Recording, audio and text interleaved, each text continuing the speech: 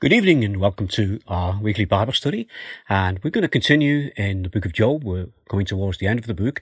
And I'm going to read from Job chapter 36, starting to read at verse 26 and then through into chapter 37. This is where we finished off last week. So starting to read Job 36 and verse 26. How great is God beyond our understanding, the number of his years past finding out. He draws up the drops of water, which distill as rain to the streams. The clouds pour down their moisture, and abundant showers fall on mankind. Who can understand how he spreads out the clouds, how he thunders from his pavilion? See how he scatters his lightning about him, bathing the depths of the sea. This is the way he governs nations and provides food in abundance. He fills his hands with lightning and commands it to strike its mark. His thunder announces the coming storm. Even the cattle make known his approach. At this, my heart pounds and leaps from within its place.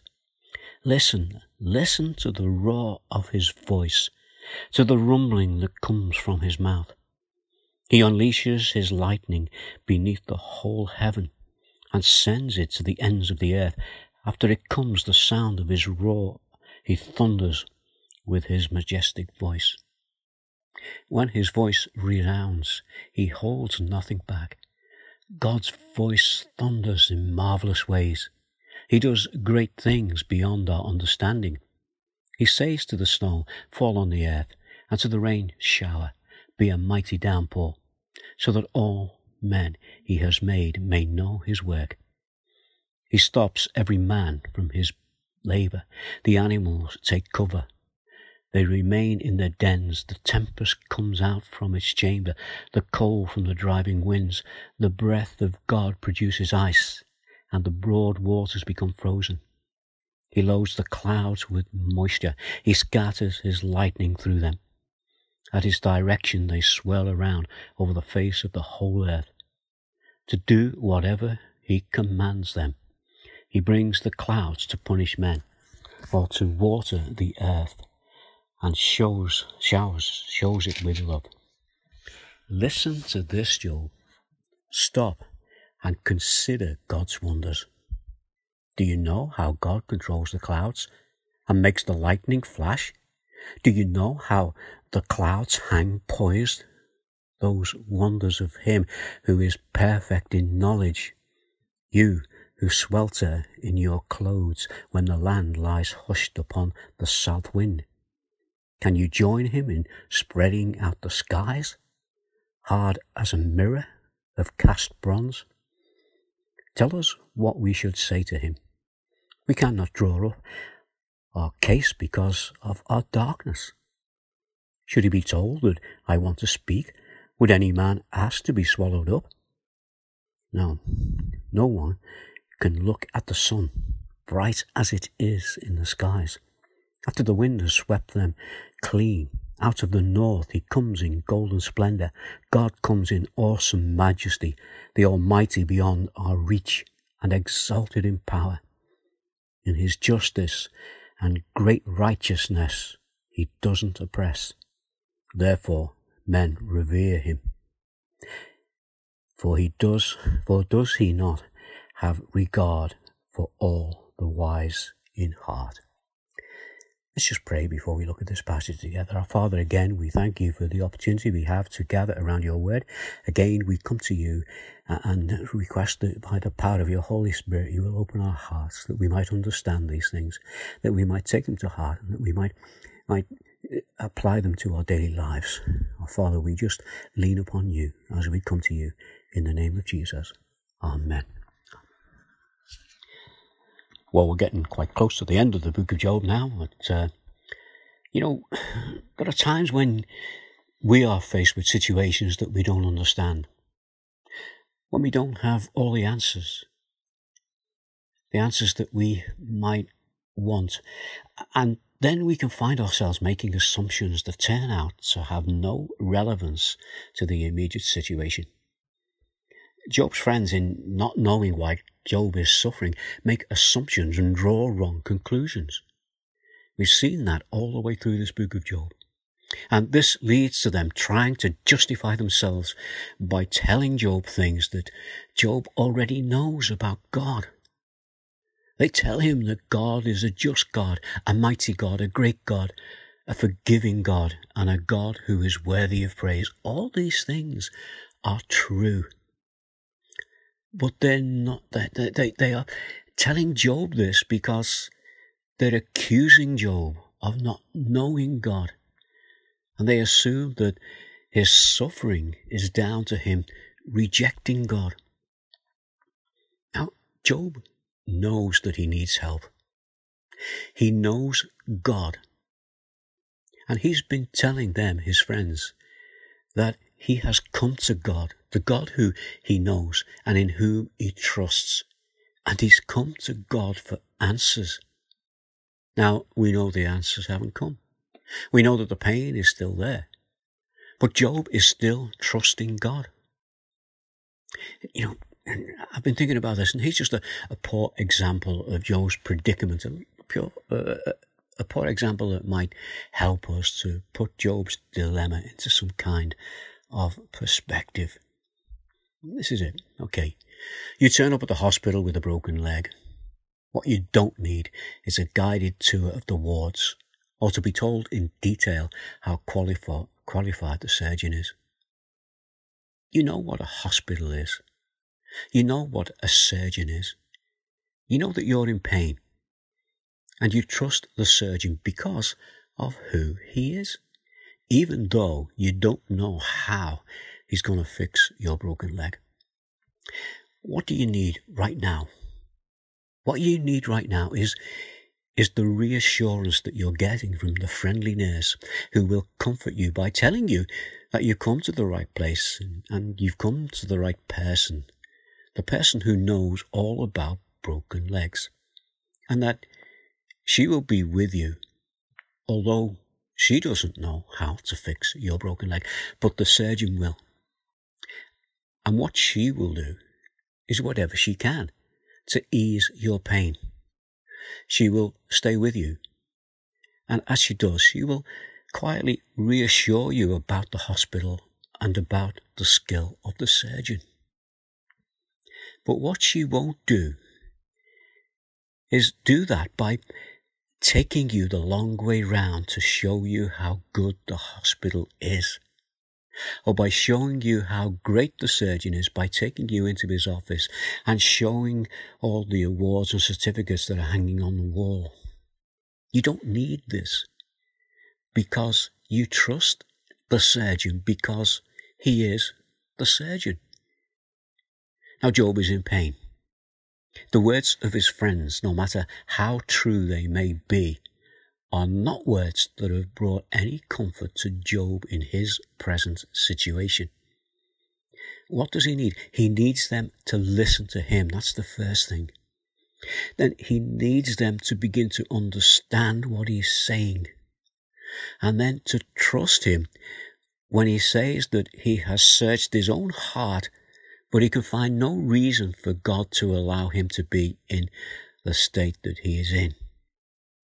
And then Job would want them to see his pain, to comfort and reassure him in whatever way they can, even if it means being silent.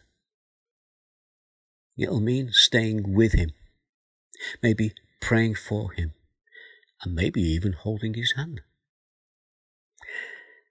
Now, Elihu is the last of Job's friends to speak, and he's going to continue to tell Job things that Job already knows about God. Now, we started last week in chapter 36 and verse 1 through to 25. We saw that Elihu, first of all, was claiming to speak on God's behalf. He was defending God. And he's telling Job that Job needed to know certain things. If we look at chapter 36, verse 1 to 4, he's saying you need to know that God is a just God. Well, Job knows this. Verse 5 through to 12, he wants him to know God is a mighty God. Well, Job knows this as well. In verse 13 through to 15, he wants Job to know that God is a forgiving God. Job knows that God is a forgiving God. And when you come to verse 16 through to 21, he's saying, Job, you're not listening to God, but Job is listening. But the truth is, God hasn't spoken yet. And then in verse 20 through to 25 of chapter 36,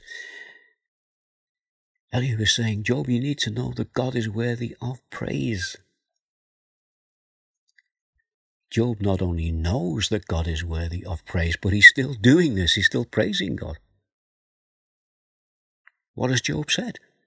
The Lord gave and the Lord has taken away. May the name of the Lord be praised.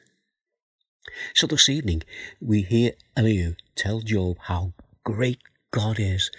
And as we look at this, we must remember that Job knows how great God is. It's just that Job doesn't understand why God in his greatness is allowing Job to suffer. So let's have a look at those final verses of chapter 36, verse 26 through to 33. And Elihu's saying, look, take a look at the greatness of God. So we read, how great is God beyond our understanding. The number of his years is past finding out. He draws up the drops of water, which distill as rain in the streams. The clouds pour down their moisture, and abundant showers fall on mankind. Who can understand how he spreads out the clouds, how he thunders from his pavilion? See how he scatters his lightning about him, bathing the depths of the sea. This is the way he governs the nations and provides food in abundance. He fills his hands with lightning and commands it to strike its mark. His thunder announces the coming storm.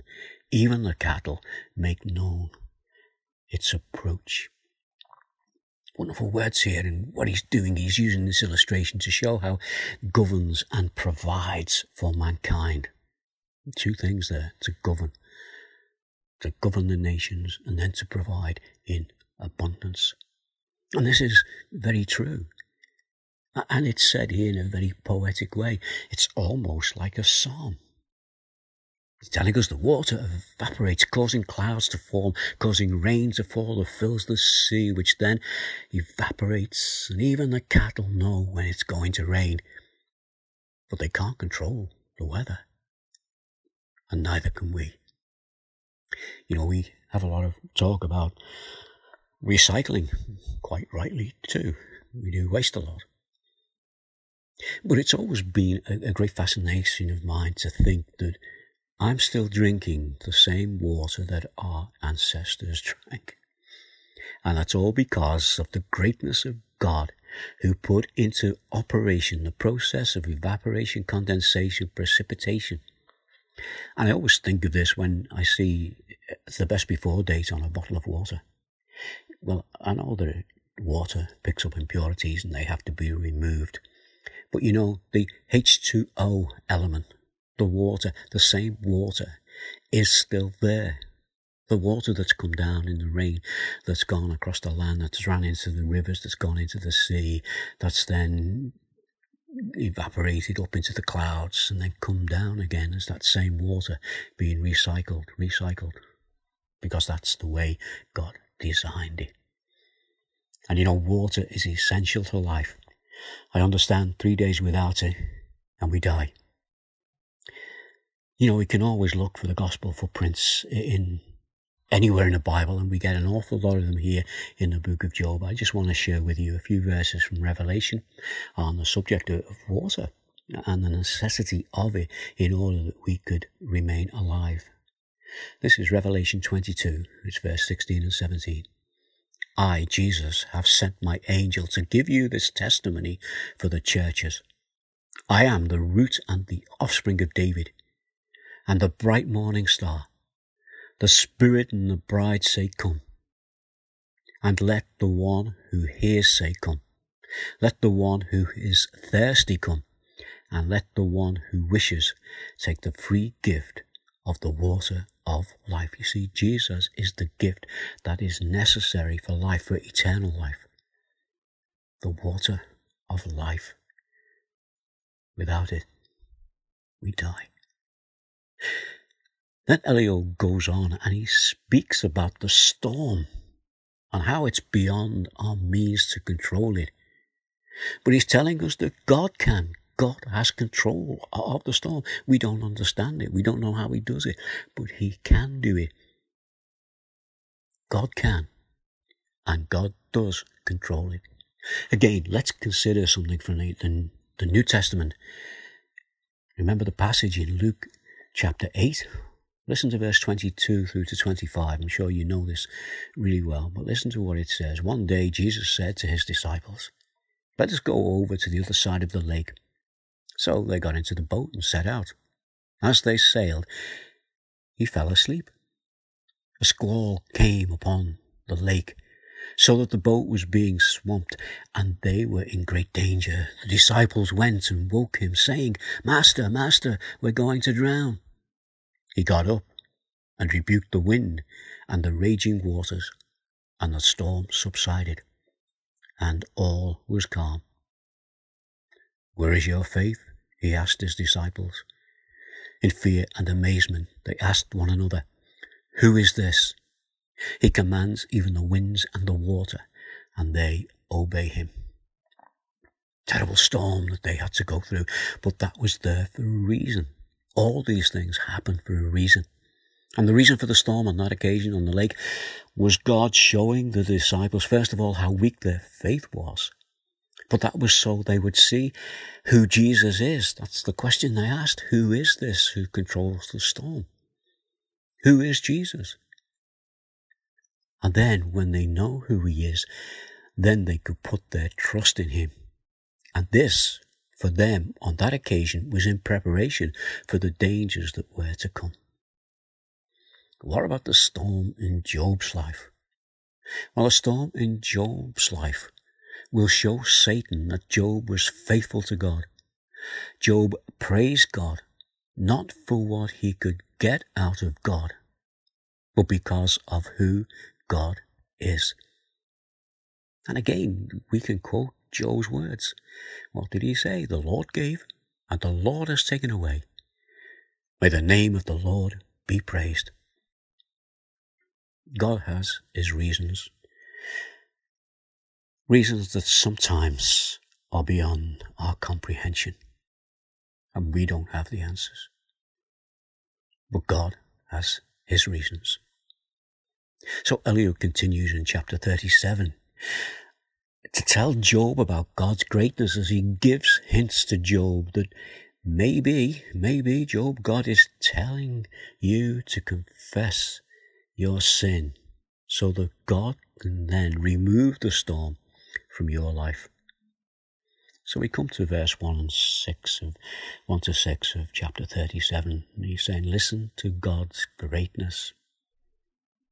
He says, "At this my heart pounds and leaps from its place. Listen to the roar of his voice, to the rumbling that comes from his mouth. He unleashes his lightning beneath the whole heaven and sends it to the ends of the earth. After that comes the sound of his roar. He thunders with his majestic voice.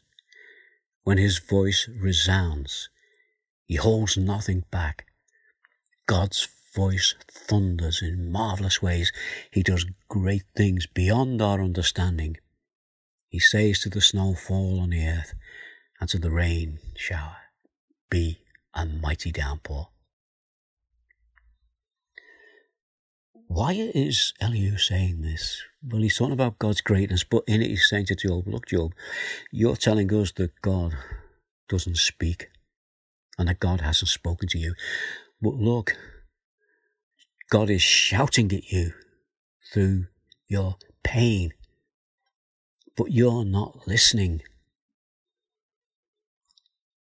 You see, that's a wrong accusation to make against Job, because the truth is God hasn't spoken yet. So we continue in verse 7 through to 13, and Elihu goes on to say, look, see the effects of God's greatness.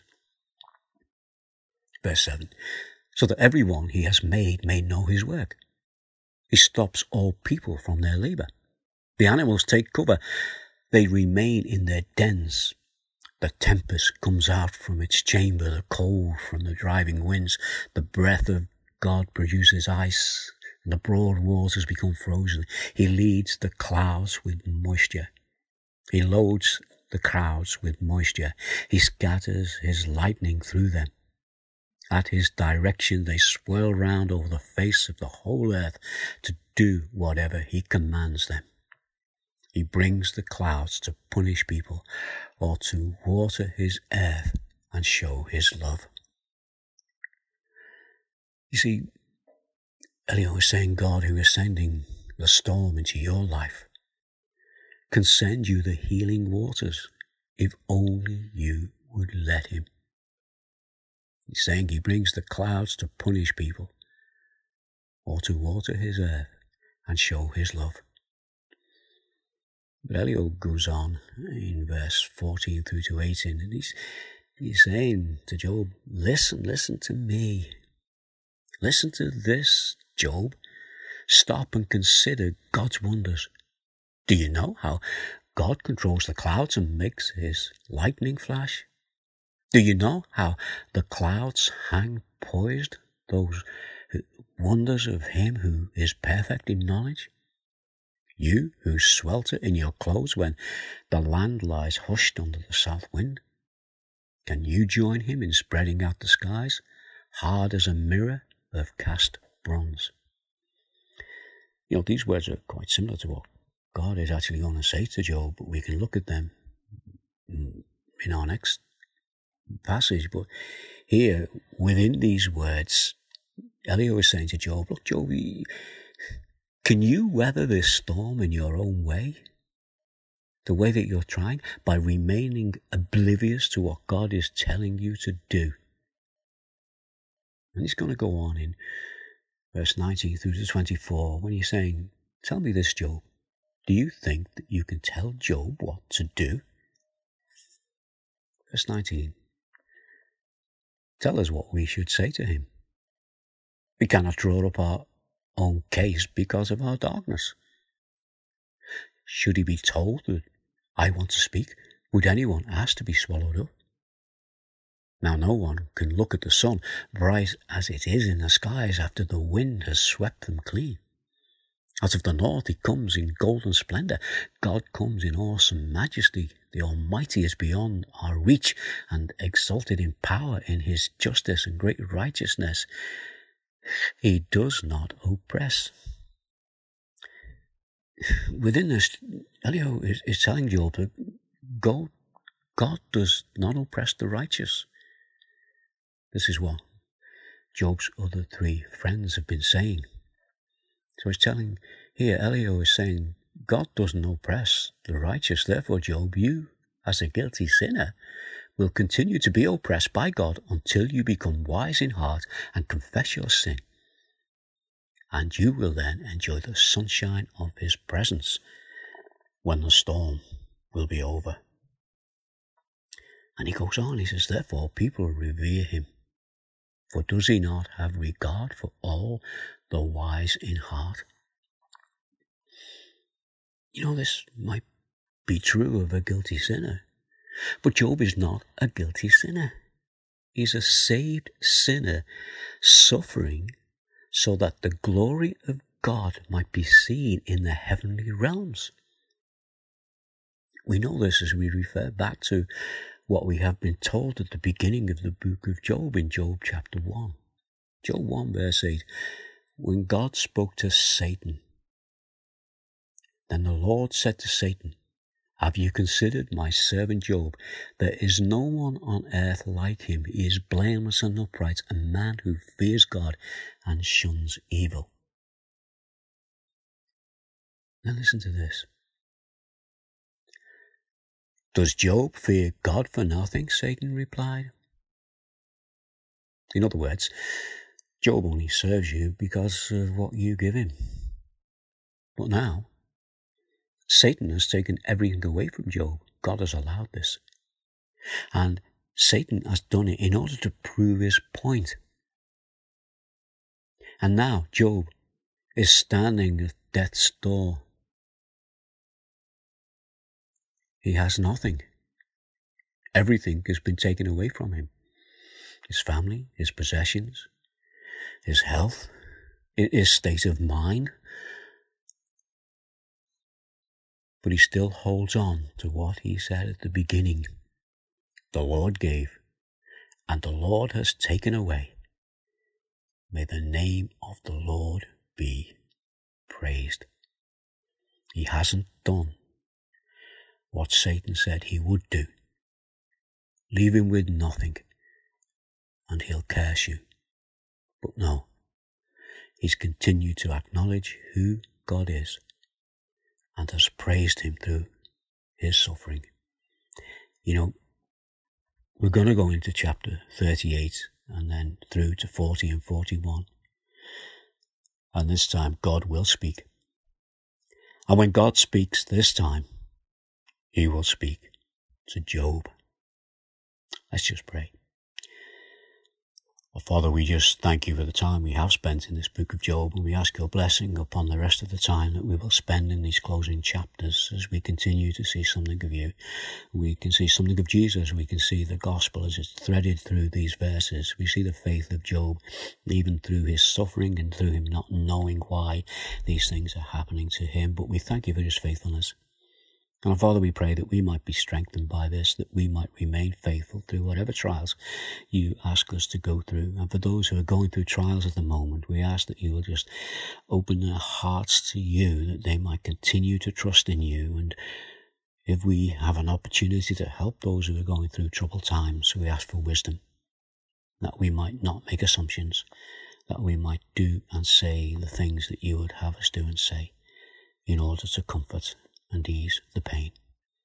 For we ask these things in the precious name of Jesus. Amen.